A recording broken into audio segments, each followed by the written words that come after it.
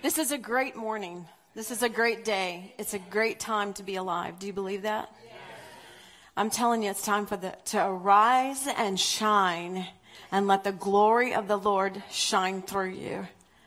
You know, I like the way the Amplified says it. It says, arise and shine from the depression and the prostration in which situations have kept you. Rise to a new life. You can rise to a new life because God has already provided it for you and I through his salvation. Amen? So we can. The glory of the Lord is residing on the inside of all of you, of me. And it's time to let it shine out because there's a lot that's going on in the world. There's a lot of darkness that's going on in the world. And he needs lights. So it's our time. You were born for this. Do you realize that you were born for this? You may be going, oh my God, of all the times to live. But no, think of it like this. I challenge you to rethink things.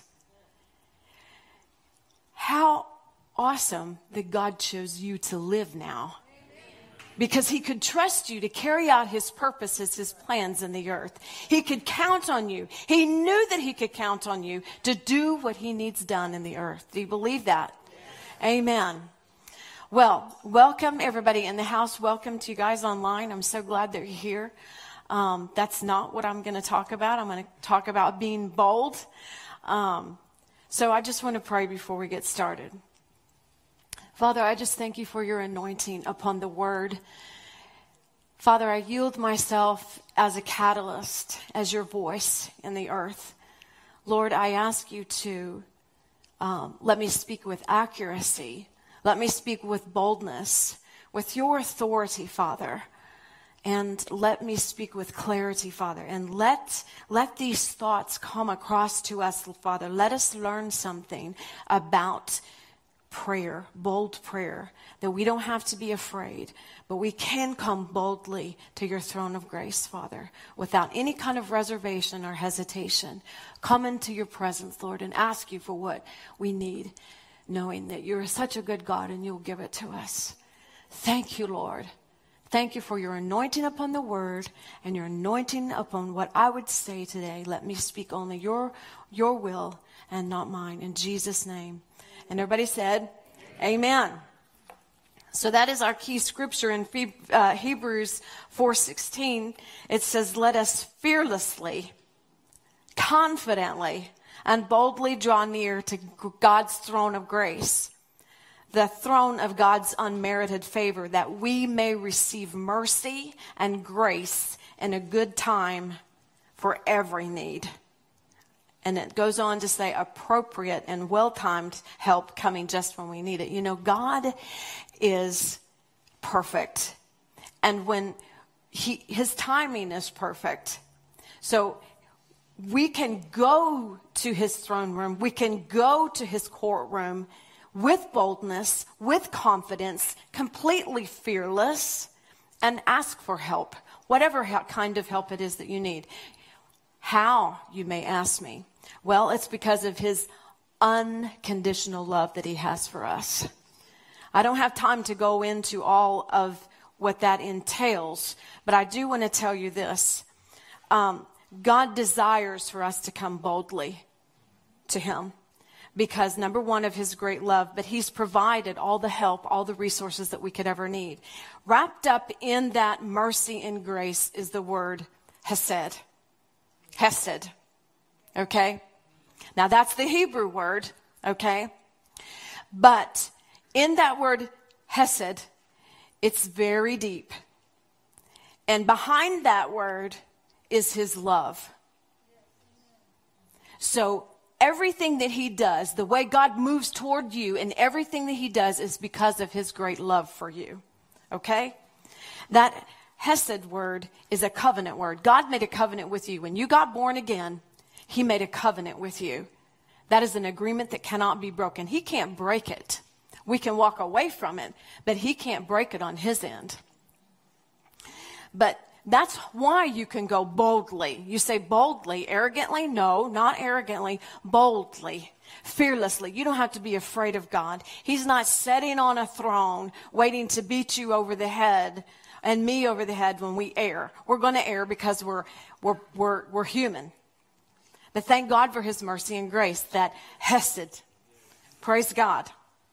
So when you understand how much God loves you, this word becomes, has a greater meaning, okay? Ephesians 3:12 says, because of our faith in Christ Jesus, we dare to have boldness, courage, and confidence.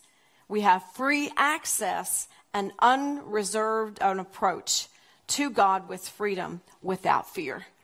So you can go into his presence without fear. So let's look at some really great examples of some people who did bold prayer. So I want to talk about Esther for a little bit, but I want to give you the backstory here. First, Esther was a captive. She was taken into Babylon. She was a Jew. Her parents were killed, so she was adopted by her uncle named Mordecai. And when they were in Babylon, or Persia as it was called during that time, she was in a harem full of young women. And the king looked over that group of women and he said, I want her to be my queen. Now, I'm not filling in all the details for the sake of time, okay? So he chose her to be queen. Now, Uncle Mordecai was sitting at the gates and he overheard this plot to kill the king. So he went and he told the queen, and he said, I think that you need to tell the king this. So what happened was she went and told the king about this plot, and they caught the two guys and they hung them on these gallows, okay? So in the meantime, there was a man named Haman, and he was promoted to be right under the king. So he had the power and the authority to make laws, to decree laws, okay? And so once he was promoted, he got full of pride. He became very arrogant. So he was walking, and you were supposed to bow to him if he walked by. Well, Mordecai did not bow to him. Thus, this is kind of where we're going to pick up the story. It made Haman so angry that Mordecai would not bow to him. He decided in his heart, I'm going to wipe out Mordecai and all his people. So right then, there was a decision to exterminate the Jews. All because of hatred. Okay? Now, I'm going to pick up in Esther chapter 3, and I'm going to read verses 8 through 11. Then Haman said to King Ahasuerus, who is also King Xerxes. Okay, it depends on which version that you read here. This is the New King James. There is a certain people scattered and dispersed among the people in the provinces of your kingdom. Their laws are different from all other peoples, and they do not keep the king's laws. Therefore, it is not fitting for the king to let them remain alive. If it pleases the king, let a decree be written that they be destroyed, and I will pay 10,000 talents of silver into the hands of those who do the work, and bring it into the king's treasuries. So the king took his signet ring from his hand, and he gave it to Haman, who was the enemy of the Jews. And the king said to Haman, the money and the people are given to you. Do with them as seems good to you. Does any of that sound very familiar of what we're dealing with today? We don't like those people. Let's just wipe them off the face of the earth. So Queen Esther found herself in a very difficult situation. She'd received information from Mordecai about this plot to completely destroy the Jews. Now, when she became queen, she did not reveal her nationality. So Mordecai requested that she go before the king and she tell him about this plot so that he could intervene. But I guess Mordecai thought that maybe because she was the wife of the king that she had some kind of influence with him or something. But things didn't work that way. This was a law. Whenever the king put his signet ring on something, it was a law. It was a done deal. It could not be reversed unless he reversed it himself, right? So this was a genocide, guys. This was an annihilation of the Jews that was set into place. It was a decree that was to be taken, to be done on a certain day. So Esther explained to him, she goes, you don't understand. I can't go before the king. If he doesn't call me, I can't go before him. He's got a law that if anybody goes in there and he doesn't call them, they kill you. And she said, and I haven't even seen him in a month. So let's pick up and let's go to Esther chapter 4, and I'm going to read verses 13 and 14. Then Mordecai told them to answer Esther. Do not think... Sorry, I'm going to read the Amplified Classic Version here. Then Mordecai told them to return this answer to Esther. Do not flatter yourself that you shall escape the king's palace any more than all the other Jews. For if you keep silent at this time, relief and deliverance shall arise for the Jews somewhere else. But you and your father's house will perish, and who knows but that you have come into the kingdom for such a time as this, and for this very occasion. So when Esther told Mordecai, you don't understand, I can't go ask him to save us. I can't ask him to intervene. Mordecai goes, well, don't think you're going to escape it just because you're the queen. You're a Jew. They're going to find out who you are, and they're going to kill you. Well, Esther faced a death sentence, but she hadn't done anything wrong. She was faced with this difficult decision. Do I talk to the king or do I not talk to the king? It looked like a no-win, no-win situation. If I talk to him and he doesn't call me, he could kill me. If I don't, they're going to kill us anyway. So what am I going to do? Have you ever faced a situation like that? It looked like it was no-win, no-win. When all your options seem to like they lead to a dead end. What did you do? Well, let's look and see what Esther did. Remember, she was a Jew, okay? So she knew her covenant with God. I love that about the Jews. They teach their children. So from one generation to the next generation to the next generation and to 1,000 generations, they have taught them the Word of God. They memorized the first 5 books called the Torah. They know the promises of God. They know them. They have them written on the tablets of their heart. So they know them. So she knew her God. She knew the covenant, right? So this is what her answer was in verse 16. She says, go gather all the Jews that are present in Shushan and fast for me, and neither eat nor drink for 3 days, day or night. I also and my maids will fast as you do, and then I will go to the king. Though it is against the law, and if I perish, I perish. So she had decided in her heart, I'm going to go talk to him, even though it's against the law, but I'm going to pray first. I'm going to pray first, and then I'm going to act. So all of the direction we're going to see came from those 3 days of prayer. So during this time of fasting and prayer, it doesn't say that God told Esther anything.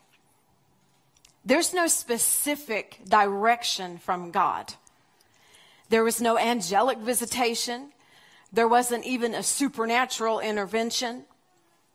There wasn't a word, if you will. She was just being led in her heart.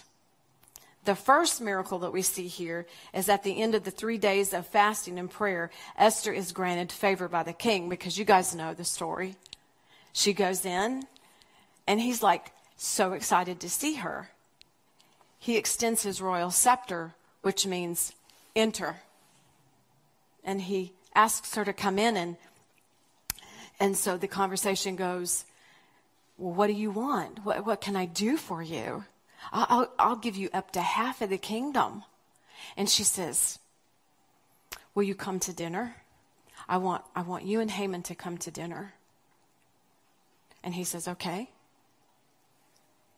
So that's what happened. This is what the prayer and the fasting provided. Boldness and courage number one, for Esther to speak to the king. And it opened up his heart to give her favor. And then she was led by her heart, if you will, for these 2 dinners. Because you guys know the story. She had 2 dinners. She didn't tell the king everything the first time the king and Haman came to dinner. It was on the second night that she informed the king about the plot to exterminate the whole entire population of the Jews. Prayer will open up things in the spiritual realm so that we're able to walk them out in the natural realm. But you've got to pray first. We have to pray things out first. That's why tongues is so important. It's that spiritual language that God gives you that we pray the perfect prayer. You can pray the plan of God out and then walk it out. And that's really, this is a good illustration here of what Esther did, because there wasn't any specific direction laid out. She had to follow her heart.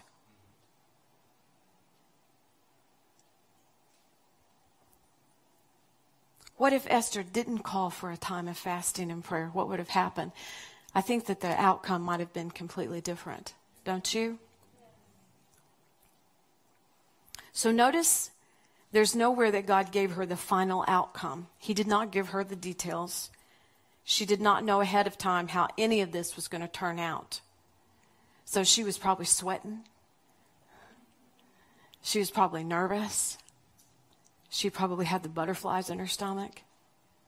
You know how sometimes when you're walking by faith and you're believing God with every fiber of your being. But in our flesh, it sweats. Our knees shake. You got that butterfly thing in your stomach going on. Sometimes we say, I'm just kind of sick at my stomach. You know, I can't eat. Just can't eat. That doesn't mean you're not in faith. That's your flesh. The flesh has got one way it's going to act, and my spirit's going to act another way. Okay? You got to always remember that. Your flesh, it's going to sweat. It's going to get nervous. It's going to have the butterflies. But my spirit, that doesn't mean my spirit is not solid, firm. You are not going to convince me God is not good and he's got a good plan for my life. Okay? There's things that you know in your heart, in your spirit. You're solid on the word. And it doesn't mean that the flesh comes in line with that. But that is a progression. That is a journey there. So when it came time for Esther to disclose her request to the king, it was the second dinner she had invited the king and Haman to. She didn't know if the king was going to respond favorably to her or not. She was like, okay, I think this is the time. I think I'm going to tell him. I think I'm going to move out and I'm just going to tell him. He's going to ask me what it is that you want. What it is, Esther, what it is. I'll give you half by half to the kingdom. That's amazing.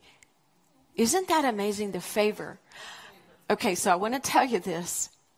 Back in the 2nd chapter of Esther, when the king chose her, when she found favor in his sight, that word favor is hesed.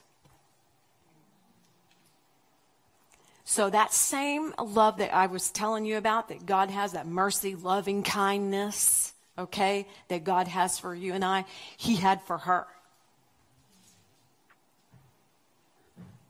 So she was just moving out by faith.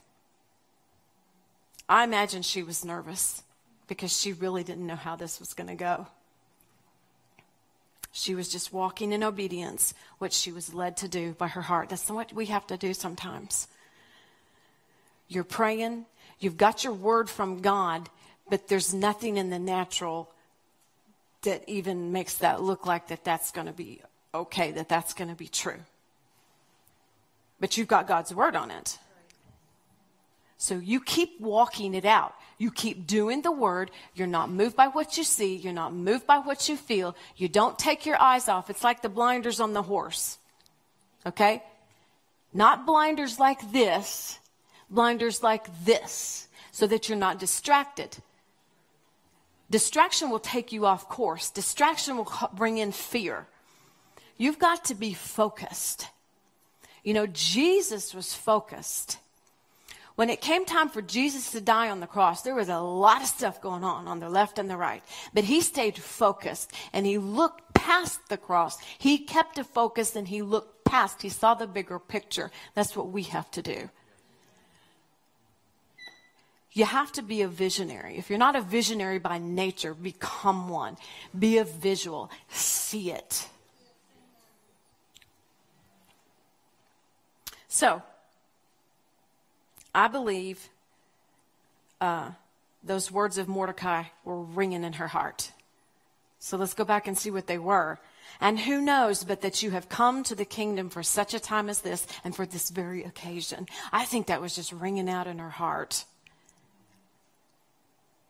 Because you remember, she was a Jew, so she remembered Moses and how the Israelites, they were delivered. All the times that God moved on their behalf and parted this and opened this and provided here and provided there and protected here.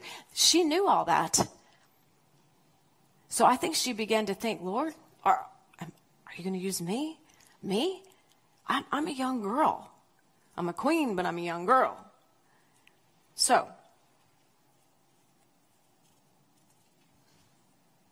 I think that those words were ringing out in her heart. So look over here at Esther chapter 7, 2 through 10, because I want you to see this. I'm going to read this from the NIV. The king asked Queen Esther, "What would you like? Half my kingdom? Just ask and it's yours." Queen Esther answered, "If I have found favor in your eyes, O king, and if it pleases you, grant me my life. This is my petition. And spare my people. This is my request. For I and my people have been sold to be destroyed, killed, annihilated. If we had merely been sold and made to be male and female slaves, I would have been quiet, because no such distress would justify disturbing you, my king." But Xerxes, or Ahasuerus, asked Queen Esther, "Who is he? Where is he, this man who has dared to do such a thing?" And Esther said, "An adversary, this enemy, it is the vile Haman." Then Haman was terrified before the king and queen. The king got up in rage, left his wine, and went out into the palace garden. Can you see it? His robes are flailing, wine's tipped over, the things are messed up on the table. He is furious. But Haman, realizing that the king had already decided his fate, stayed behind to beg Queen Esther for his life. Can you imagine this? This guy that had been promoted to this place, now he's down on his knees, begging the queen to save my life, save my life. And this is funny. Listen to this. Just as the king returned from the palace garden to the banquet hall, Haman was falling on the couch where Esther was reclining. And so he's like, "What, now you're going to molest my wife?" So one of the servants said, "Behold the gallows, 50 cubits high, which Haman had made for Mordecai, whose warning saved the king, stands at the house of Haman." And the king said, "Hang him on it." So they hanged Haman at the gallows that he had prepared for Mordecai, and the king's wrath was pacified. So that's the end of Haman. But that's not the end of the story. They still needed intervention. That law, that decree was still out there to kill the Jews. Esther was saved because she was in the household, right? But there was still a decree out there. So I guess I need to tell you how big and how vast the province of Persia was. There was 127 provinces. It was about 2 million square miles. So this is a lot of territory that had to be covered. So this is what happened. So even after Haman the betrayer was hung on the gallows that was built for Mordecai, the Jews still weren't safe from this edict. So the king gave Esther and Mordecai the authority and the permission to change that, and they did. But that new edict, okay, that canceled out the old one, it had to be distributed throughout those provinces, throughout the whole kingdom. So this was a whole lot of territory that this new law had to be taken to, right? But I want you to see something here. I thought this was very interesting. You should go back and you should read this story. Esther and Mordecai were given the permission and the authority to change the laws. Are you picking up what I'm throwing down? Yes. Come on. Where it looked like it was impossible, ladies and gentlemen, things are possible with God. When it looks like it is going to be one way, but God says, nope, not for my people. Not my people. I'm going to move on behalf of my people. I preserve, protect, and provide for my people. God will make a way where there seems like no way. He still parts Red Seas. He still will make rock come or water come from a rock if he needs to. He hasn't changed. We're the ones who change. We limit him. We limit him by what we can see. Oh, surely you can't do that because don't you know? It reminds me of the time that I told the Lord he asked me to do something and I had the nerve to tell him.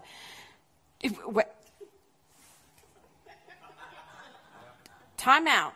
You don't understand what you're asking me to do. Do you understand what's on the line here? Who am I to ask to tell God time out, number one?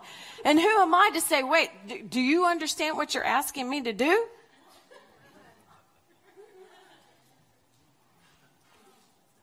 No. Yes, he does. He understands very well what he's asking us to do, right?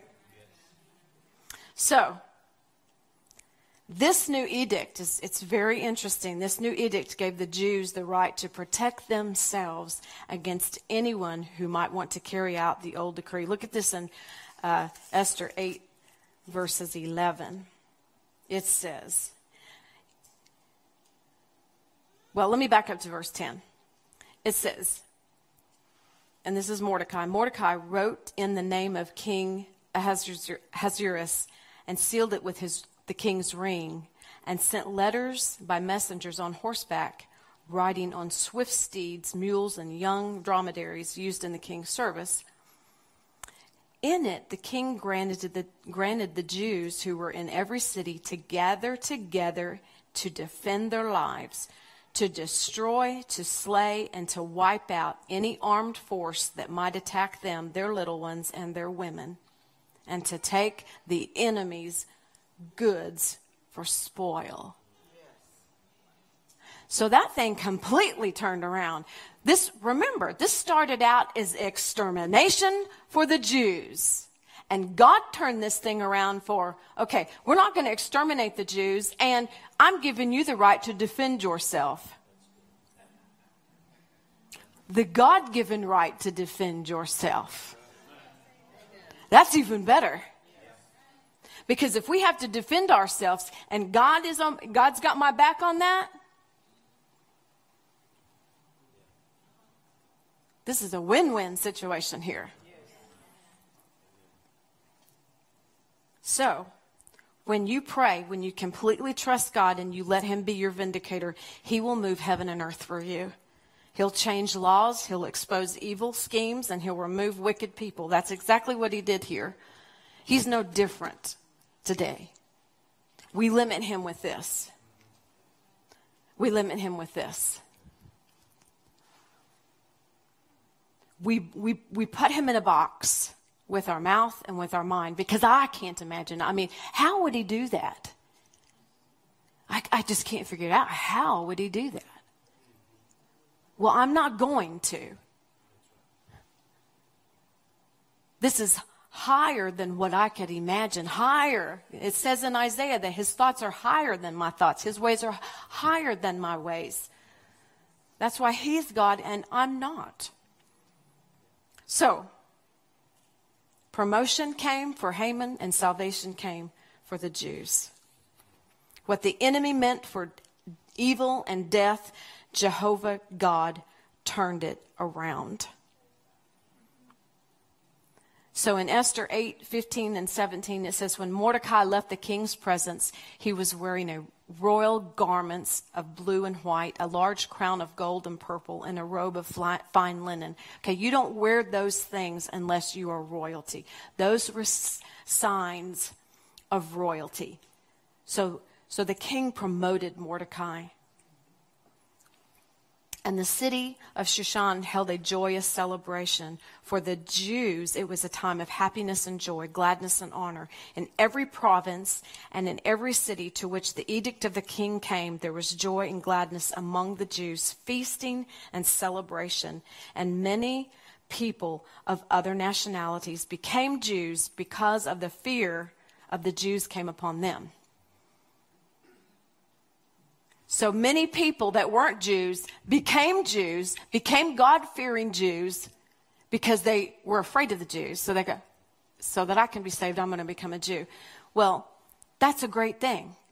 We can liken that today as there's going to be a whole lot of salvations going on. There's going to be a whole lot of people coming to the kingdom of God. Because we're going to stand up for what's right, for what's just. I'm going to stand up for what the Bible says. God's got my back on some things. And there's going to be a whole lot of people coming to the kingdom. Isn't that good? So what if Esther had not waited to go to the king? What if she had not called for that fasting and prayer? I believe that outcome again would be completely different. But I love and admire the fact that she paused and prayed. She sought God when she faced the giant. She didn't run in fear. She faced the giant, just like David did. He faced the giant. Even though the giant was screaming such slanderous things against Jehovah, he faced that giant. We've got to face the giants today. We can't run in fear. You know what? You know what fear does? Fear will cause you to retreat. Fear will cause you to cower in defeat. Fear causes blurred vision. Fear causes one to make bad decisions. We're living in the days that we don't need to be afraid. God has not given you and I a spirit of fear, but he's given us a spirit of power, love, and a sound mind. It's not our power. It's not a power that we can tap. But it's a Holy Ghost power. It's a supernatural power. It's his power, his might, his ability working through us. And you only tap into that when you spend time with him and when you believe the word. You got to believe the word. Everything else has just got to go to pot or go to Hades. However you want to put it. It's the word. You've got to look at it like this is all I have. All I have is the word. I got some great books. I know y'all have some great books. But the books are just great information. This is life. This is truth. This has been proved out. The things that in it that God did then, he's going to do now. He's not any different. I'm serious. I should be smiling more. They're probably going to tell me after this is all over, you need to smile more. But I'm an intense person. Everybody that works with me, especially on the praise team, I'm nice. I'm nice, but I'm just I'm very serious. And I'm very intense. We can do this. I know we can do this. God is depending on us.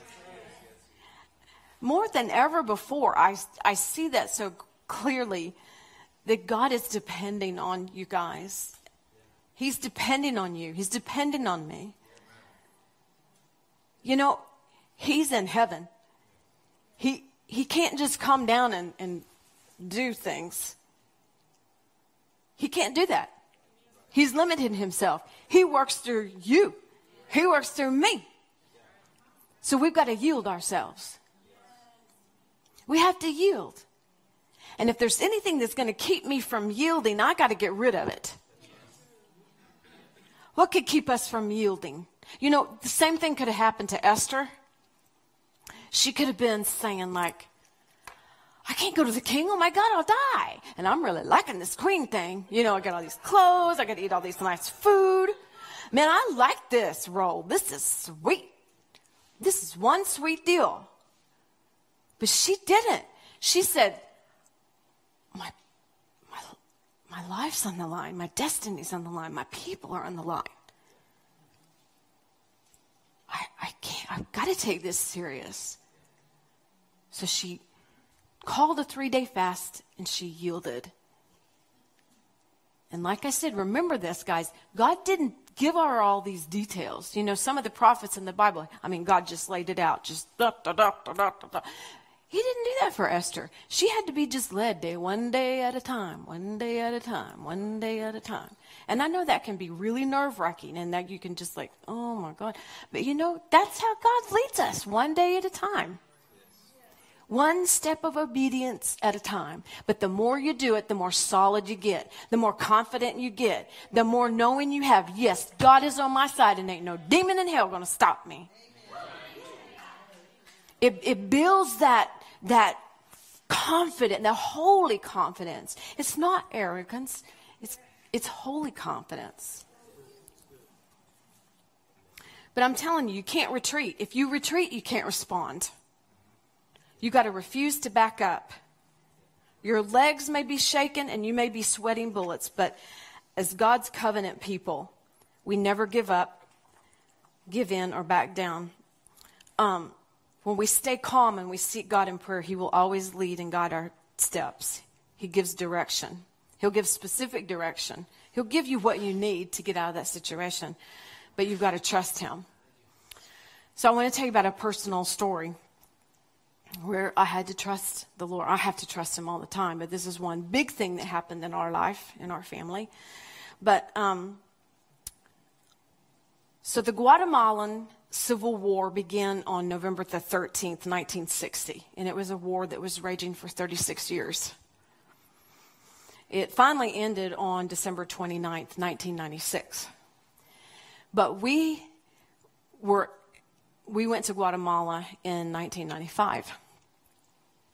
And so we were there for some time, and the Civil War was going on. It still hadn't ended yet because it didn't end until December the 29th of 96, and we were there in the first part of 95. So we were there for missionary training and what have you. And so we had done our training, and we were actually on our way back home to the United States. And we were leaving Quetzaltenango, and we were headed towards Guatemala City to fly out. And they were taking a lot of us, I guess, to the airport. So there were multiple cars. And so we weren't together. Pastor Bruce and I weren't in the same vehicle.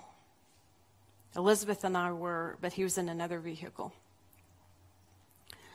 Well, I think it was the vehicle that we were in. It was the van. It broke down. Now, it's like a 8 hour drive from where we were to Guatemala City. So this van breaks down, and we're not like an hour away. We're like 4 or 5 hours away. And it breaks down. Yeah, the engine seized up. It wouldn't go anywhere. Now, this is rural. This isn't like, you can get out and thumb a ride or get on your cell phone and call somebody. It wasn't like that. So anyway, what I had to do was they took the women and the children and they took us to Guatemala City. And I had to leave my husband there with another man. And I want to be careful how I say this, but we didn't speak any Spanish. So we had asked the guy that we were with, do you think that you could leave your son with us so that, if somebody comes along, he could communicate? Because we don't speak Spanish, but he does. And he said, I'm not leaving my son here.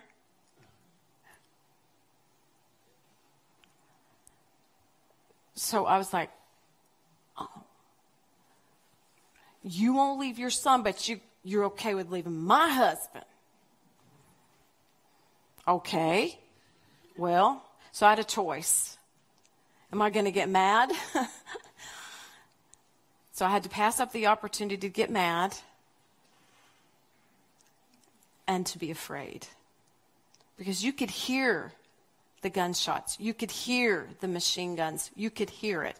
Even where we were staying in Quetzaltenango, it became familiar to you. You just understood what was going on. And you just heard it. It wasn't uncommon. So I had to leave him there. Civil war is going on. We're in the jungle. We pushed that van up into a bunch of trees and a bunch of stuff to hide it so that it wouldn't be seen. So they took us to the city and put us in the hotel. Well, I decided right then and there, I think I'm going to pass up fear. I'm just going to pass it up. He's in the jungle. All this is going on. I'm not sure. And they said, I don't know how long it's going to take. We don't have any answers for you. There wasn't any cell phones back then. Not like there are today. We certainly didn't have any. So I had to trust God. I had to trust him. And don't think that it wasn't knocking on my door. You'll never see him again. They're going to kill him.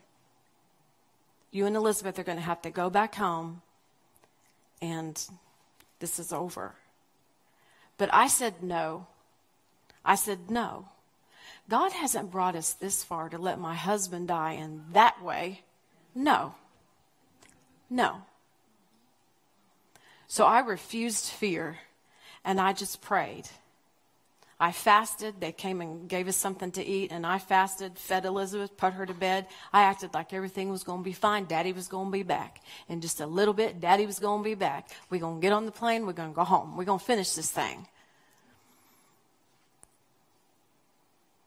And obviously everything turned out fine because here we are. But that was real. That was real fear, and I had to say no. But I had to walk it out. I couldn't communicate. I couldn't say, hey, have y'all got any, you got help? You got somebody to get the van? There was no communication. I just had to wait. Hours and hours I had to wait. I think he got there real early the next morning, and then there was 3-4 hours for him to rest, and then we flew out. But I had to wait all those hours, probably 12 hours, without any information. And just pray and trust God.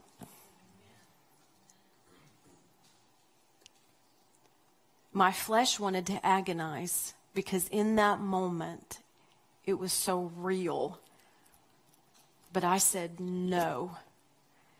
No. I know what God's will is. You've got to know that you know God's will. And you've got to say no to the devil, and you go with what you know in your gut is right. That's what you got to do. You can't yield to fear. You can't. Fear is real. Fear is real. It's staring us in the face. It's like a giant. The church will be shut down. All that stuff. I'm not even going to vocalize it. No. Not on my watch. Not now. Nope. There's a lot of work to do. We're still called the bride of Christ. Jesus hasn't come back for the spot-free, wrinkle-free church yet. He's coming back for a triumphant church, a glorious church. And we're not there yet. There's still work to be done, people. There's still chairs in here that don't have a body in them yet. There's still another service to be had after this. We're not there yet. So we're not done. This isn't over. So don't let fear cause you to retreat. Don't let fear cause you to cower in defeat. Don't let it blur your vision. And don't let it make you make bad decisions. Okay? You've got to say no. You've got to say no.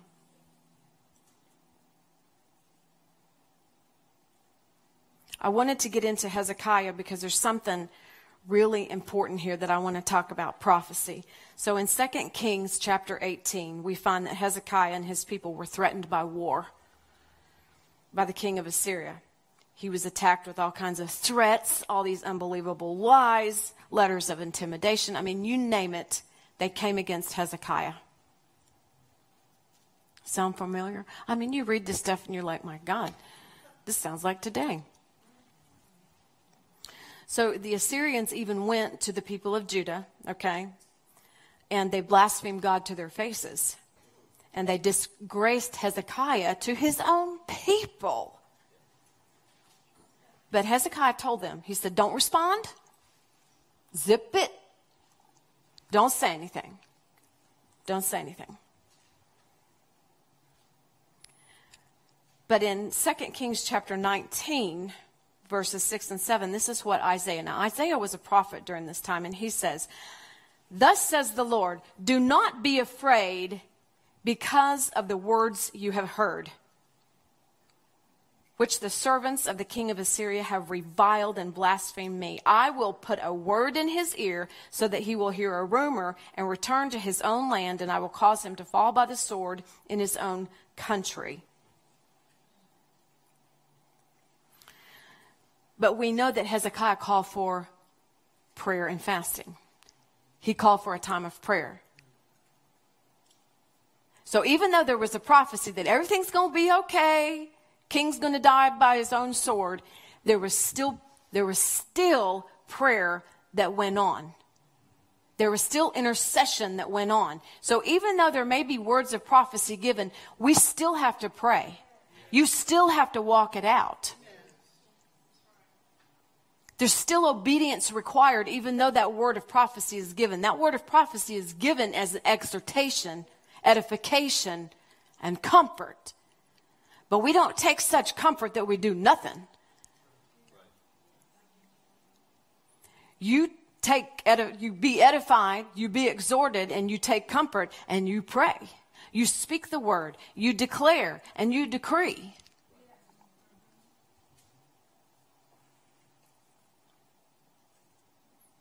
We have to be obedient in walking that out for that prophetical word to come to pass. There's a God part and there's a man part. There's a God part and there's a man part. Always.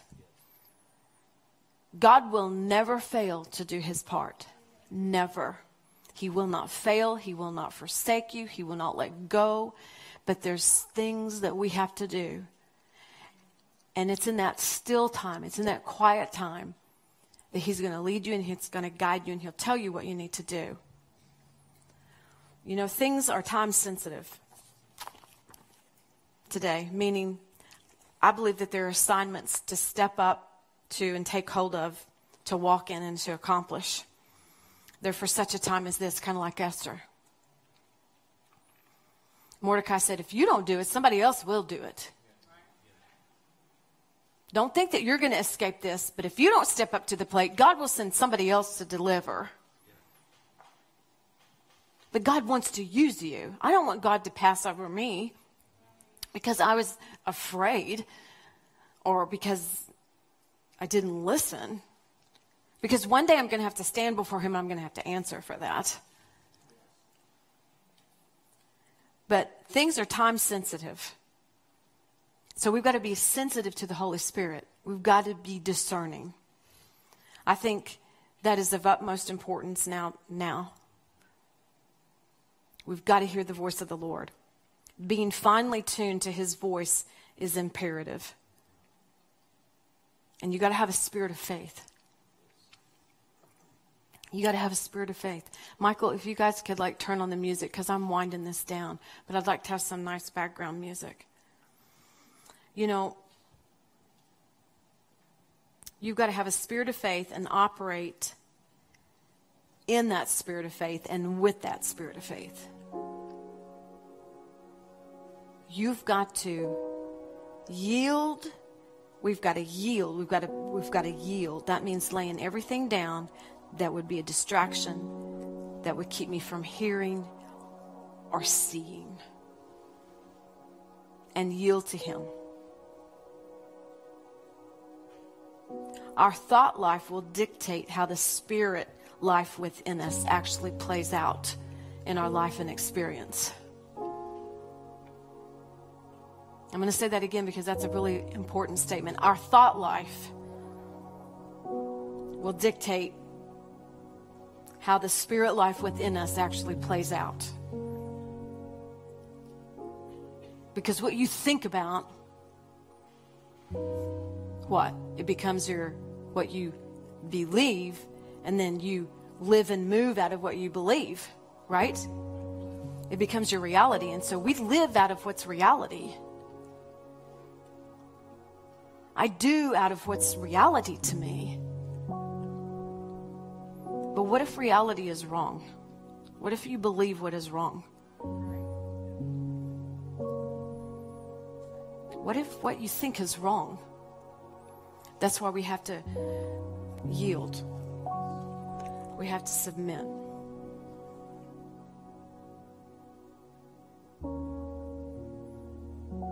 I have to align. I have to line everything up in my life with this word. What I think, what I do, what I say, it's got to line up with God's word, because this is what he's going to back up. Remember, he backed up Esther. He backed up his people. Ladies and gentlemen, you are his people. You are the people of God. You're no different than the Israelites in this book. You are his people. And there's nothing that he won't do for you. The very miraculous things that he did for the people in this Bible, he will do for you today. Let that bring peace and comfort to you. Let that bring encouragement to you. But he's asking that we not be afraid. He's asking for us to be bold, to be courageous, and to be obedient. Those are the 3 words that he spoke to me. He said, this next year, you're going to have to be bold and courageous and obedient. And we can, because he's got our back. I'm the only one that can be obedient. Okay? As I yield to him, there's a grace to be obedient. Okay? He helps me be obedient, but it's by my choice. Bottom line, it's my choice to be obedient. I bow my knee to what he wants me to do. And when I do that, then that holy boldness, that courageousness reinforces me. Now that's supernatural. But when I bow my knee in submission to him, that's what I can do. All that I need to do. All things are possible. All things are possible.